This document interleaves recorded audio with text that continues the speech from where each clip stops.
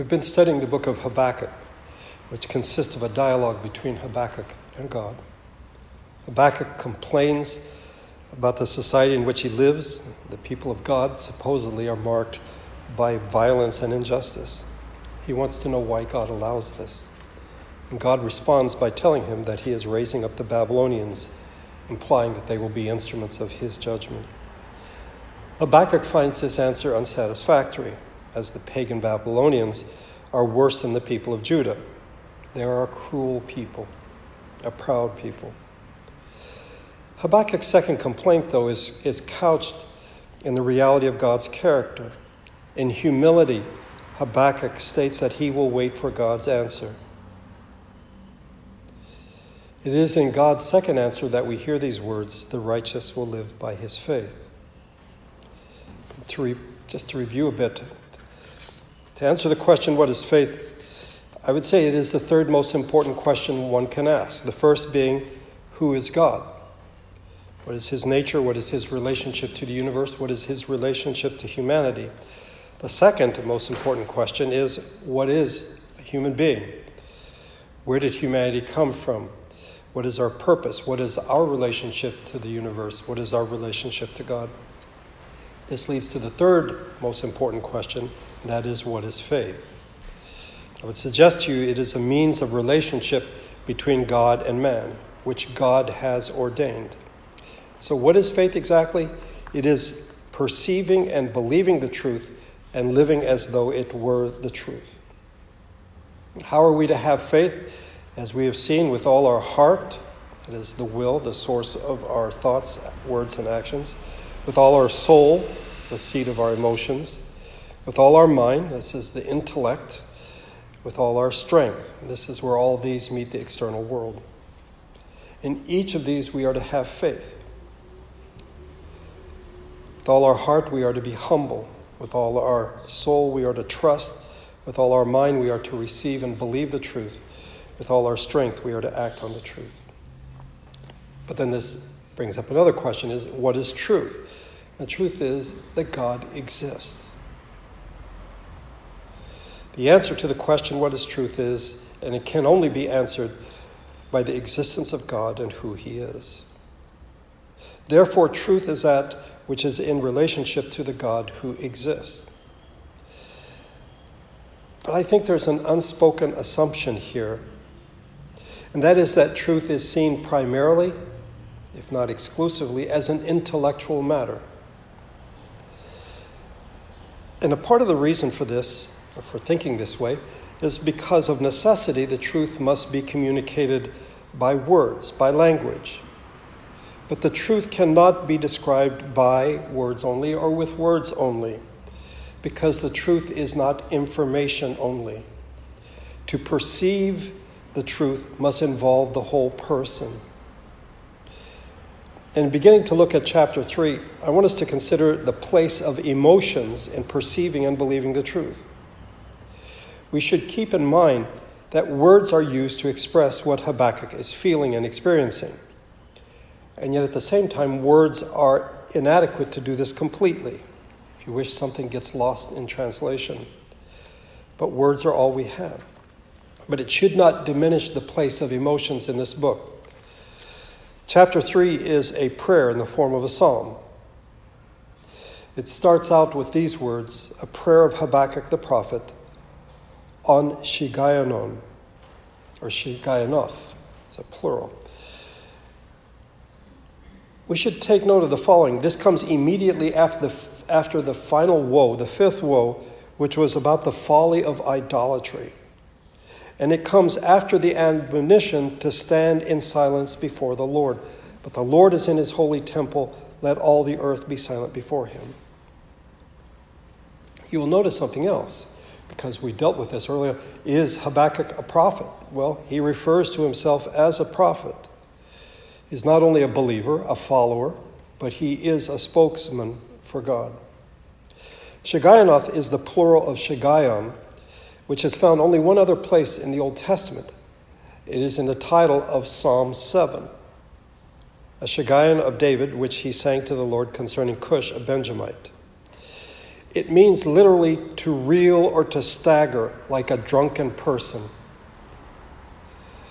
In both this chapter and in Psalm 7, we have an impassioned appeal and rapid change of emotions. It can be described as having been composed and written under strong emotional pressure. If you think about it, if we look back at what we've seen thus far in Habakkuk, we have seen a battle, we've witnessed a battle of conflicting emotions. Starts out with indignation at the beginning of chapter 1, verses 2 through 4. Horror at God's threatened punishment from the Babylonians. Doubts as to God's justice and wisdom. Patience and long-suffering at the beginning of chapter 2. He will wait for God's answer. And joy at the promised salvation. Well, this battle, if you wish, these conflicting emotions continues in a big way in chapter 3. We have fear at God's majesty. We have adoration of God's glory. We have joy of salvation, but also deep disappointment at the delay of God's help. There's jubilant confidence. We have, in essence, a violent battle of emotions. It is like being out in the middle of the ocean and the big waves are surging, threatening to overthrow him. Until at the end, he finds peace, contentment, and joy in God. But we should not be surprised at the emotional roller coaster that we find in this book. Our heritage is one of extreme emotions. Moses broke the tablets that God had given to him with the 10 Commandments when he saw the wickedness of the people of Israel. David danced with joy before the Lord as the ark came into Jerusalem. His wife thought he overdid it. God did not. And then in Jesus, we see him cleansing the temple. We hear him weeping at the tomb of Lazarus, weeping over Jerusalem, weeping in the Garden of Gethsemane. Let me read to you from Matthew 26. Then Jesus went with his disciples to a place called Gethsemane, and he said to them, "Sit here while I go over there and pray." He took Peter and the 2 sons of Zebedee along with him, and he began to be sorrowful and troubled. Then he said to them, "My soul is overwhelmed with sorrow to the point of death. Stay here and keep watch with me." So let me ask you, when it comes to the matter of perceiving and believing the truth, should not our emotions be involved? If faith is in fact the means of a relationship between God and man, which he has ordained, should not our emotions be involved? Emotions are a necessary part of our relationships. Try to imagine any type of relationship, parent-child, husband-wife, friend to friend. Try to imagine those relationships without any emotion. Without any emotion in these relationships, we could well conclude that the relationship exists only in a technical sense. And yet I find it intriguing that fictional characters like Spock and the whole Vulcan planet are held up as something to be emulated, to have no emotions. I would disagree. Try to imagine a relationship that is only intellectual. And perhaps this is how we think of our relationship with God. He has spoken to us in Scripture, we read it, we respond in prayer, and that's that. Well, such a relationship is sorely inadequate. Relationships require emotions. And as relationships develop and grow, different emotions come into play. Think of a newborn child, a newborn infant in the first few months of life. Even though he or she cannot speak, he or she feels security with his mother's arms and other arms as well. As the child grows, the relationship is still mother-child, but different emotions come into play. So it is with God our Father. Different emotions come into play. Witness Habakkuk. Reread this book when you have a chance. Where or when do these emotions come into play? Well, I would say in every aspect of life, but primarily in prayer. First, in private prayer, I think this is where the major battles take place. Secondly, in family prayer, battles in which the family has in common and they join together and pray. And thirdly, public prayer, or prayer in public worship. Battles which individuals in the congregation have faced during the week oftentimes are brought out at this point. But I would argue that oftentimes public prayer in worship, is a lot calmer than what we find in private prayer. But emotions do play a significant role in our relationship with God, and we see this in Habakkuk. We hear it in the word shigayonoth, reelings and staggerings. I don't know if you've ever heard someone say this, but some thinking that they're saying a good thing, or like, ever since I became a Christian, I've never been sad. I am never sad. And while they might think this to be a good thing, I would say, well, that's really too bad. That's rather sad. It means that you've never truly been happy. And by the way, how can the Spirit of God be a comforter to you if in fact you've never been sad?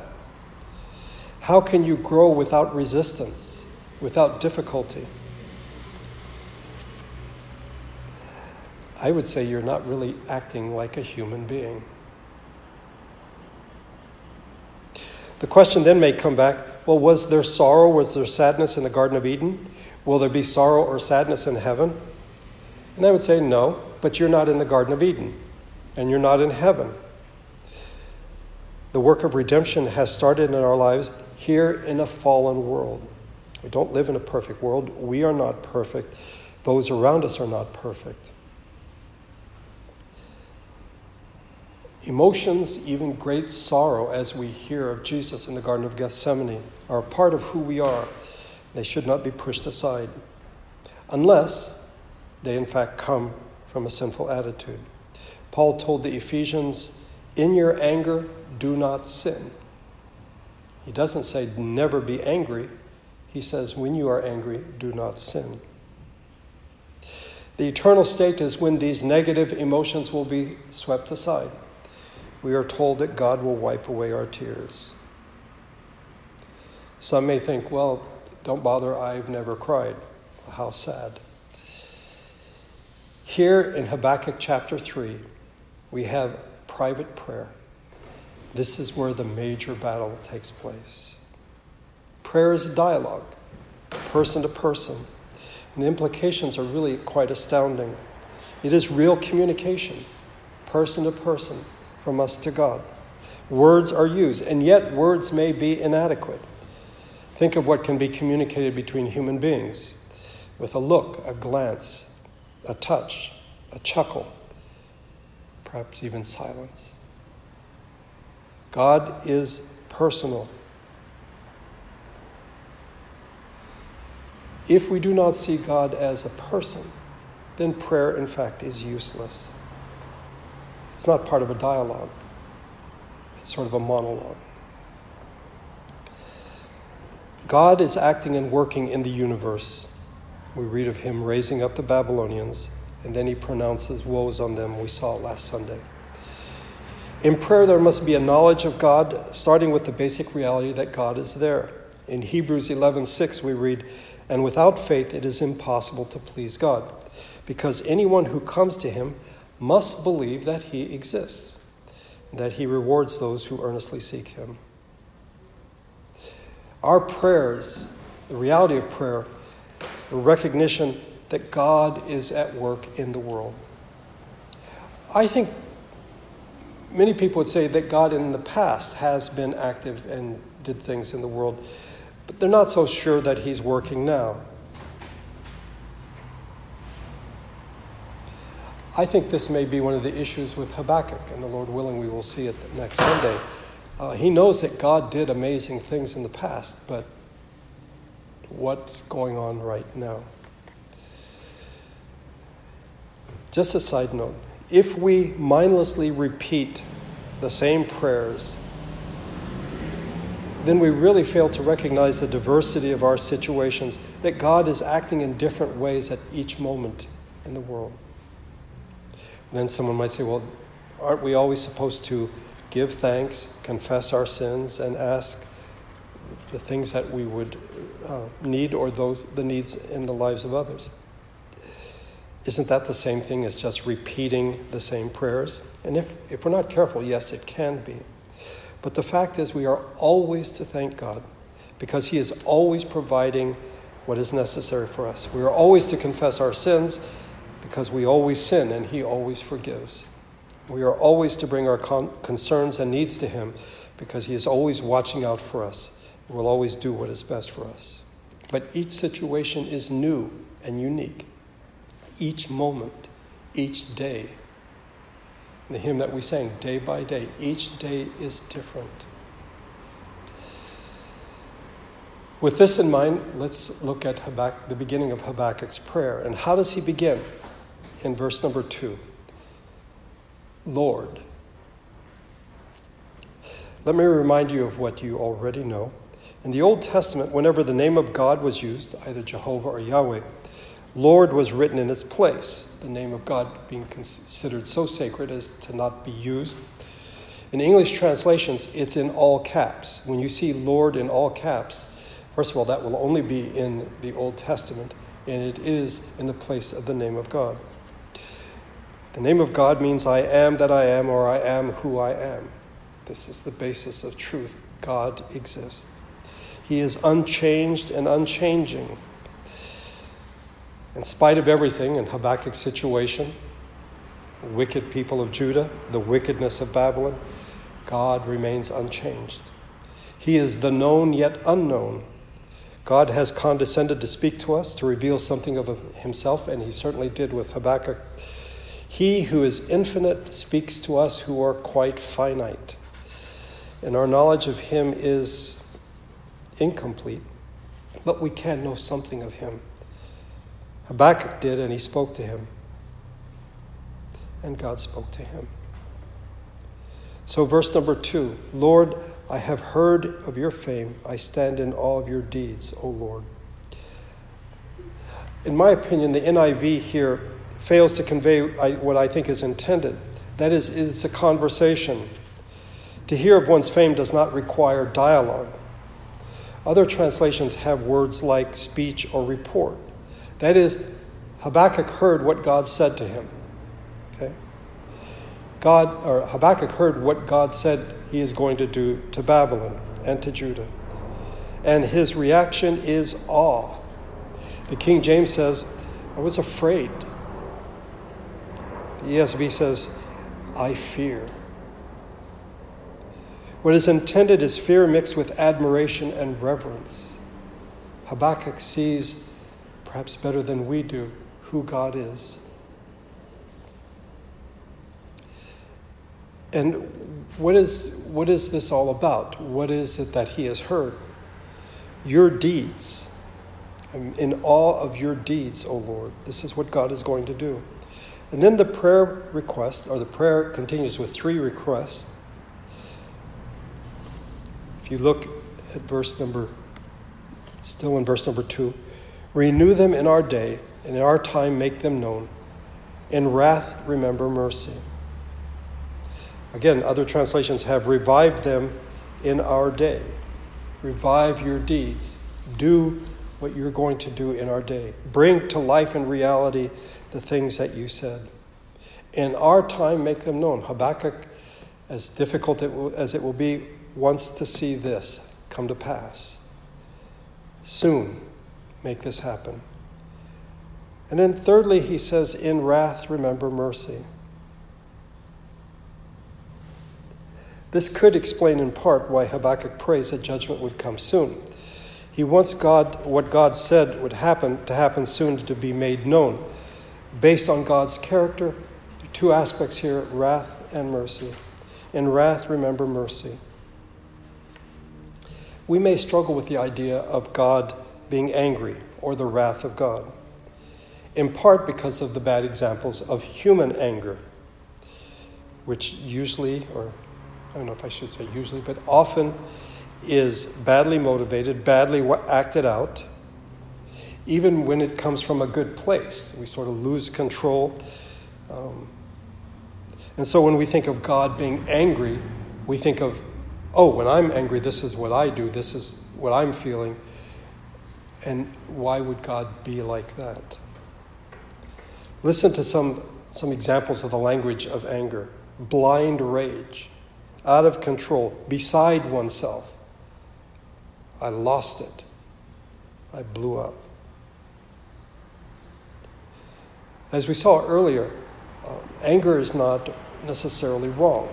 Paul tells the Ephesians, in your anger, do not sin. Do not let the sun go down while you are still angry. Paul doesn't say anger is out, you're a Christian, you can no longer get angry. No, but we are not to sin.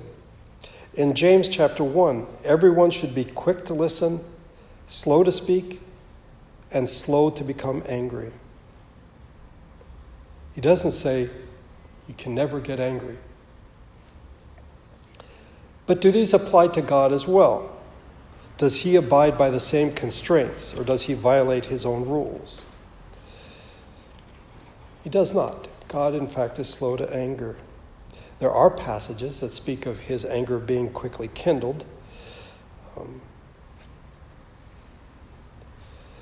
Psalm 2, verse 12, kiss the Son lest he be angry, and you be destroyed in your way, for his wrath can flare up in a moment.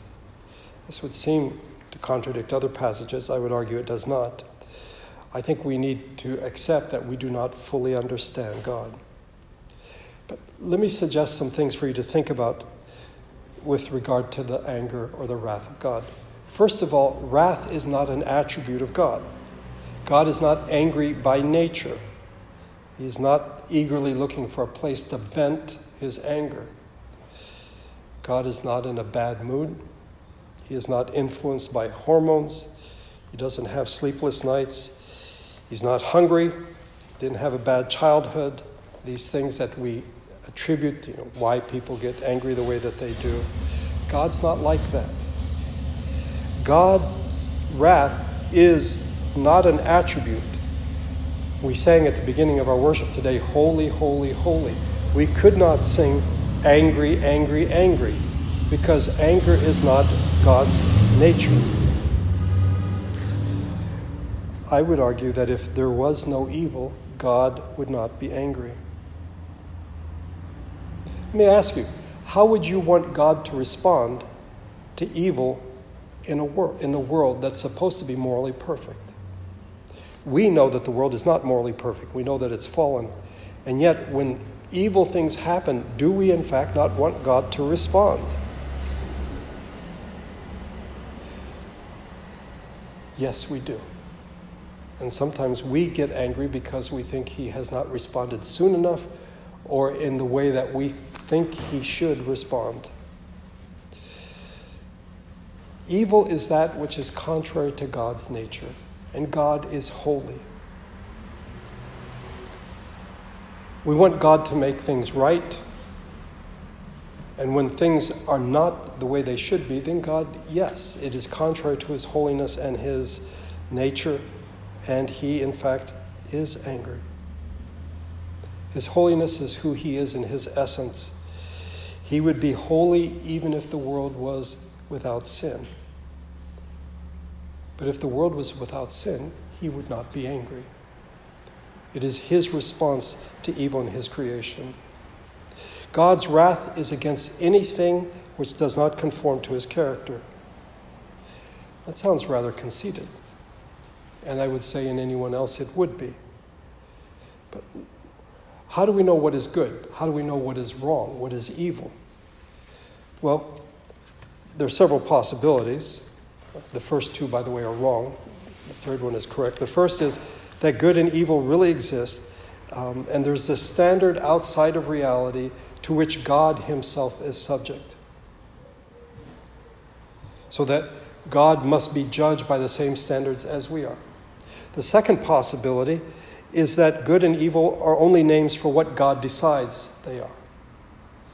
So it's totally arbitrary that God somehow got to make up the rules and he decided what was good and what was bad. But the biblical position is that God's character defines what is good and what is evil. Anything that does not conform to his nature, anything that is opposed to his nature, is in fact evil. His character does not change. He remains holy. We who are fallen, we are sinful, we sin when we try to become our own gods, when we do not conform to God's nature. In Romans 1:18 we read, "The wrath of God is being revealed from heaven against all the godlessness and wickedness of men." That is, things that are not like his character. It's interesting, as human beings, we long for our choices to have significance. We want meaning. But we want to do away with the foundation of God's judgment. It is God who determines what is right and what is wrong. Why are we significant? I would suggest because of God's judgment of us. We want our choices to have significance, and they do. This is seen in the judgment of God. God's attitude toward me is affected whether or not I do as he says, whether or not I choose to be like him in my nature. God's personal reaction to my sin is anger. Paul told the Ephesians, we are by nature, when we're born into this world, children of wrath. Someone might say, is there a difference? Is there a connection between God's anger and his love? It almost seems like he's bipolar. The one moment he's angry, the other moment he's saying that he loves us. No. See, love is God's character. It's not a reaction to who we are or what we do. He is loving. It's an attribute. He becomes angry. His wrath is revealed when we do not do as he calls us to do.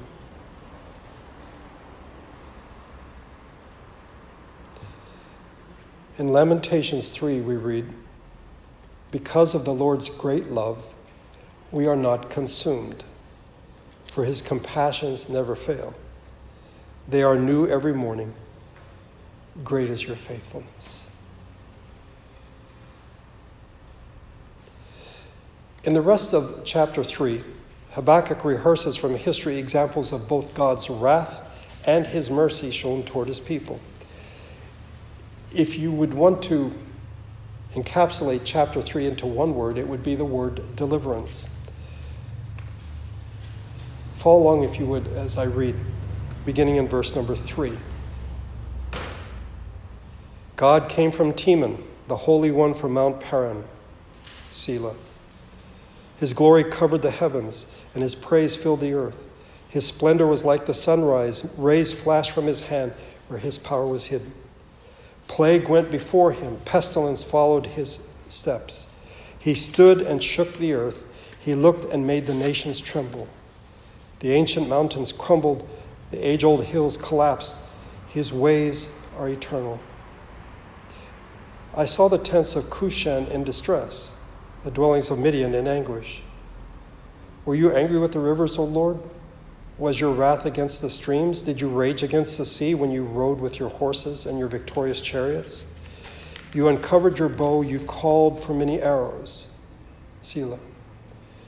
You split the earth with rivers. The mountains saw you and writhed. Torrents of water swept by, the deep roared and lifted its waves on high. Sun and moon stood still in the heavens at the glint of your flying arrows, at the lightning of your flashing spear. In wrath you strode through the earth, and in anger you threshed the nations. You came out to deliver your people, to save your anointed one. You crushed the leader of the land of wickedness. You stripped him from head to foot. Selah. With his own spear you pierced his head. When his warriors stormed out to scatter us, gloating as though about to devour the wretched who were in hiding. You trampled the sea with your horses, churning the great waters. I heard and my heart pounded. My lips quivered at the sound. Decay crept into my bones and my legs trembled. Yet I will wait patiently for the day of calamity to come on the nation invading us.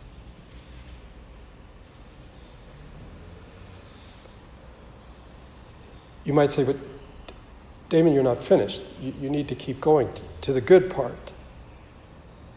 The part that we're going on a journey with Habakkuk to reach that point. Habakkuk's not there yet. He is in battle in his prayer, trying to understand what God is doing.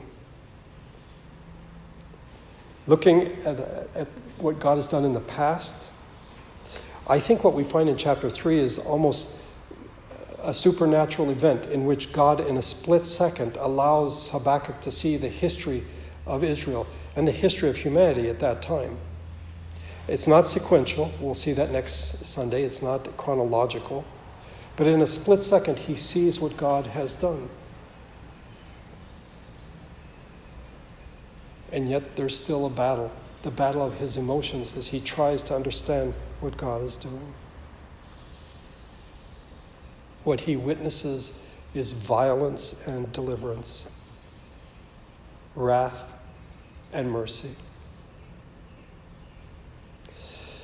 In the accomplishing of redemption, of deliverance, there is much violence. We struggle with that. Habakkuk struggled with that. But in the end, he came at the end of the book to see that God, in fact, is righteous and one in whom we are to put our faith and our trust. You'll notice that 3 times in this chapter we see the word Selah. We don't see it anywhere outside the book of Psalms. We're not sure what it means, but there is a theory that, in fact, it is what we do in our public singing when Tom plays an interlude between the next to the last and the last verse. It's a time for the congregation to be silent. And if you go back and read this prayer one more time, what else can Habakkuk do at that moment but be silent? In the battle of emotions, God shows him what he has done in the past, and he's already told him what he's going to do in the future. Habakkuk can just be silent. You'll notice, by the way, at the end of the book that this is, in fact, a song. It's for the director of music on stringed instruments. This is something to be sung. Not one of those chipper songs, is it? But I think it is true to the reality of prayer, the struggle, the emotions that are involved. But ultimately they culminate in the reality. I will rejoice in the Lord. I will be joyful in God my Savior. Let's pray together.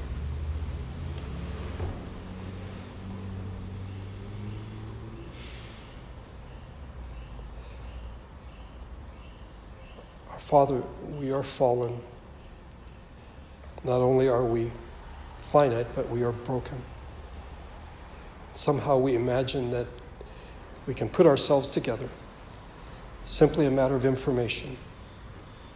Oftentimes we come to Scripture, we embrace your word as information, as truth, and try to set aside those emotions that seem quite unruly, that we might even imagine seem unchristian. But here in your prophet Habakkuk, we see a man struggling in prayer, a man in dialogue with you. You answer him. You show him who you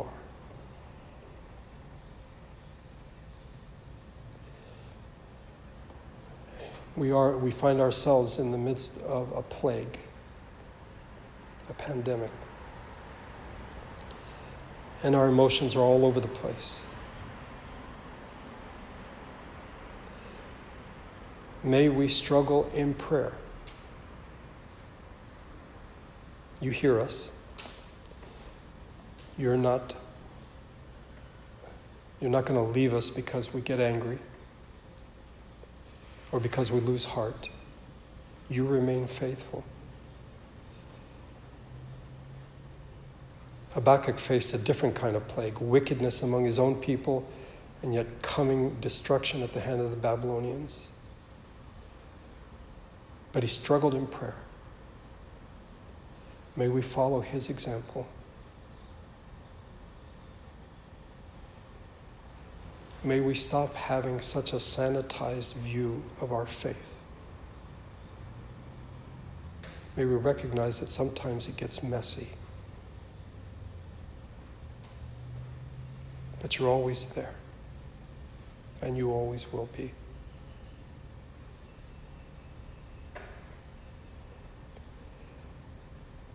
Thank you for this day, your day, a day where we can worship you in spirit and in truth.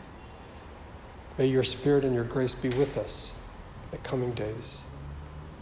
May we hold each other up in prayer. And yes, by your grace, may we struggle in prayer in these dark days. Thank you for loving us. Thank you for being so patient with us. I pray in Jesus' name. Amen.